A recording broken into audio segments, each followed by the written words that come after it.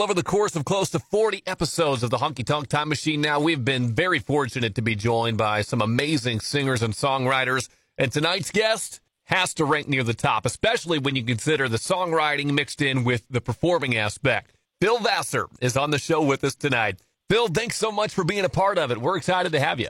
Thanks, Glenn. Honky Tonk Time Machine. I like it. That's a good name. I like that. Catchy, right? It's really catchy. Honky Tonk Time Machine. I like it. Well, it makes me want to sing something. You can sing all you want, Phil. I'm not going to hold you back. How are you doing, my brother? You doing good? We're doing good. How about you? We were just talking a little bit off the air. You know, it's kind of a tough time for musicians right now. Well, I know, man. We're ready to get back to work. I know. I think it's getting a little bit silly. So we're all like, all right, you know what? You guys have had your time. Now let's get on with our lives a little bit. So anyway, but we'll hopefully we'll be back on the road and touring again soon, seeing everybody on the road. I miss it. You know, you never really realize how much you miss your job until you don't have it anymore. You know? What have you been doing to fill your time since this has been going on? Well, you know, we've been doing Songs from the Cellar. I mean, I still have my TV stuff. I'm doing a lot of that, which is good. You know, we have the new show on Circle Network, and we just season 2 just came out, and so we're doing that kind of stuff. I'm doing some writing and recording, and you know, I'm actually getting to hang out with my daughters, which is a lot of fun. I think they're probably sick of it by now. They're like, Dad, their whole lives I've been gone, so they're just they're kind of looking at me going, "Are you going back on tour anytime soon, Dad?" I mean, I love you and all, but this is I'm good. How old are they now? Well, my daughter's a senior in college, Haley, and my other daughter's a junior in high school, so we're still in the thick of it with that little squirt. But anyway, but it's great. I have loved. You know what I've really loved? I've embraced my time off. I haven't had it in a long, long time. I've been on tour for 20 straight years, and so maybe it was time to, stop and smell the roses a little bit. So, but they smell great. Now I'm ready to tour. If there was a bright spot in all of this, is it did allow us to kind of spend some more time with the people we love. The problem is we've spent a lot of time with those people we love. Well, you know, I think what do they say? Too much of a good thing's a bad thing. It can be. So anyway, but it is great. I like I said, I do love it, and I love being home. And I'll tell you one thing: my house has never looked so good and been so clean. Good. But it's been great, Glenn. I mean, we're already talking about next year, and I think everybody's just kind of ready to move on and get on with the next chapter of our lives. Well, tonight, Phil, we're going to break down your career a little bit. We're going to talk a lot about the songs that you recorded yourself, but I also want to hear from you about the songs that you wrote for some other artists. We're going to get into all that, but let's start at the very beginning. Doing my research on you, I learned that you were born in Lynchburg, Virginia. Yeah. What was that like, and what kind of musical influence was there growing up in Lynchburg? Well, you know what? It was interesting. Great music. The Statler Brothers are from right down the street. Some really good. So, I mean, I've kind of grew up in music anyway.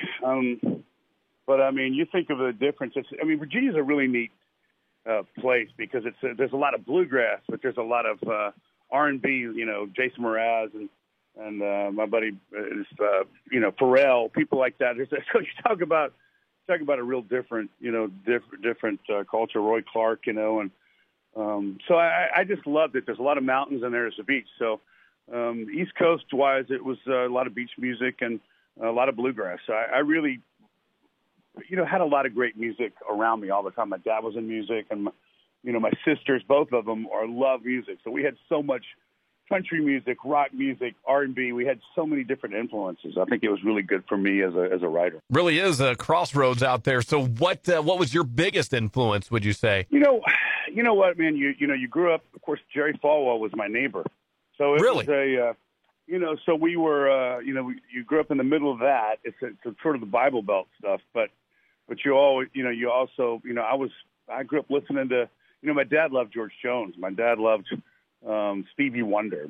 So I mean, I had so many great influences, and as I started cutting my teeth, I loved singer-songwriters, the Lennon and McCartneys and Don Henley and Glenn Frey, and of course Elton John, Billy Joel, Jackson Brown, Tom Petty, Willie Nelson. I mean, my very first concert was Merle Haggard. So there you go. So it's I really, really had a great. I mean, I even think about Eddie Van Halen just passed away, and of course I was a huge Van Halen fan So I loved so many different kinds of music. I think it was really, really good for me. It was very fertile music ground, Glad you brought up Eddie. I was so sad to hear that. Just another in the line of amazing musicians that we've lost this year. Where would you rank Eddie as far as great guitar players? Well, I mean, I don't know. I think as far as innovator, he's probably up there. I mean, I don't know. Les Paul himself. I mean, people like him, and then you look at Eddie Van Halen, and of course Stevie Ray Vaughan may be my favorite. I think of all time, and of course I got to meet all these guys, all of them, and I've gotten to meet them all, and just it's a real loss. I mean, so of course as a songwriter, but I tell you, Stevie Ray Vaughan, when I saw that guy, I was just like, holy smoke. I mean, and Eddie too. I mean, Eddie was Van Halen was one of my very first concerts, and so like I said, I always wanted to be. I saw Merle Haggard and Van Halen like in the same month. I was like, I wanted to be David Lee Roth and Merle Haggard at the same time, so it's pretty cool. Well, it's cool you mentioned that because you can kind of hear the different influences in your music. It doesn't really sound like you're married to one style of thing. That you'll try some different things. We talked about masters of the guitar. You seem to master the piano. When did you get into piano playing? Well, when I heard "Easy Like Sunday Morning" by Lionel Richie and the Commodores, I was just like, okay, all right, well, I got to learn how to play piano. So I literally sat down. I was in high school, and we were storing this piano in my basement. It was an 1860s piano, and of course it wasn't in tune or anything. But I went down there and I said, man, I'm going to learn. I played football and did track in college and all that stuff, and so I was an athlete. But between two-a-days, I would go down and I would mess around with that piano, and I fell in love with it, and so I kind of kept it, on the down low.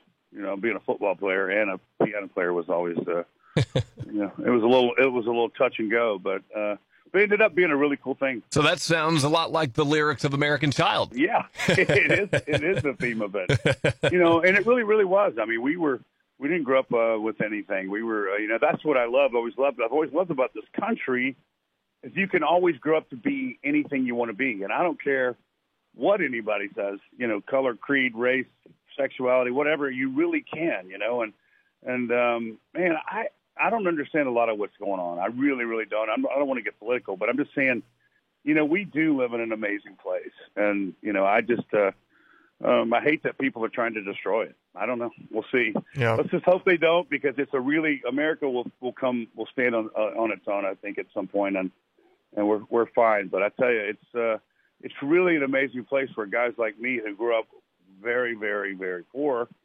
can decide what they want to do with their life and learn how to play piano, work hard, and write songs for a living. So it's a pretty good place. Yeah, you just said it yourself. You're a great example of what hard work and determination can do, no matter where you start out at. You started from the bottom, and you scratched and clawed your way to the top, which leads me to my next question of just how did you end up in Nashville, Tennessee from Lynchburg, Virginia? You know what, Glenn? It was New York, L.A., or Nashville for me. And, I'd visited New York, and it was cold. And L.A.'s great. The weather's great, but I never could quite figure it out. Nashville just seemed like home. I mean, I'm telling you, the moment I pulled into this town a long, long time ago, I felt like I was home. I was home, and I never left.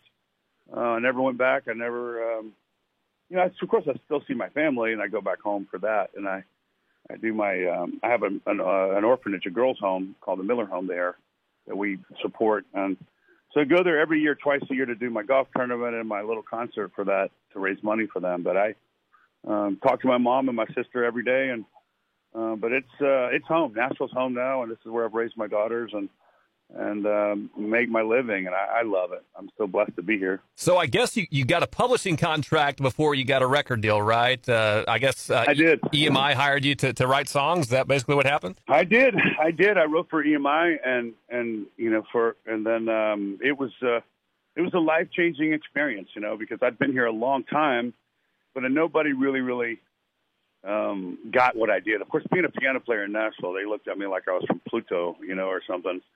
So it was always a different thing. There was, you need to play guitar and wear a hat. That's what everybody does here. I'm like, that's right. That's what everybody does. And I don't want to do what everybody does.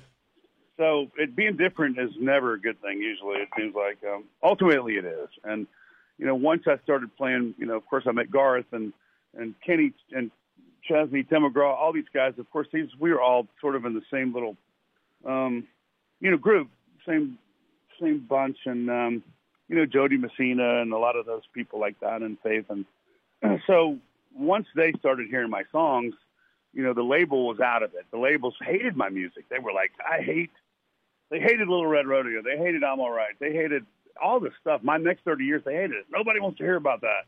I'm like, okay, all right. Wow. Well, but the artists were strong enough on their own merit. They could get through. So like, I'm going to cut the song whether you like it or not. And they did, and they became massive hits, right? So they were like, oh man, you're great.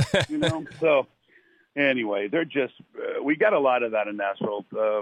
A lot of people that have big jobs that have absolutely no idea what they're doing. Kind of seems like it's good to be different, but if you're going to be different, you got to stick with it and keep hammering it, or else, because you're not going to get in the door right away. Well, you're not. And I think you just have to be persistent. I'd opened my own bar, my own place to play, my own restaurant. And it was just one of those things that just really took off. And it was, you couldn't get in to see us play, and I had a great band. And I mean, Colin Ray would come in and sing, and Jody Messina or Craig Wiseman, one of my dear friends, is a songwriter and a great drummer. And so any of the players would come in and play with us, and it was just became the thing. Tommy Lasorda would come into the place, and coaches for the Cowboys or whoever was in Nashville would come to my bar, to my place, because it was the place where you would go and hear music, and it just kind of became the thing. And then once all that happened, seriously, it sort of took off. And then I was writing, too, and once Tim and Alan Jackson and all those guys started cutting my songs, and Kenny, and it was just like, things just took off.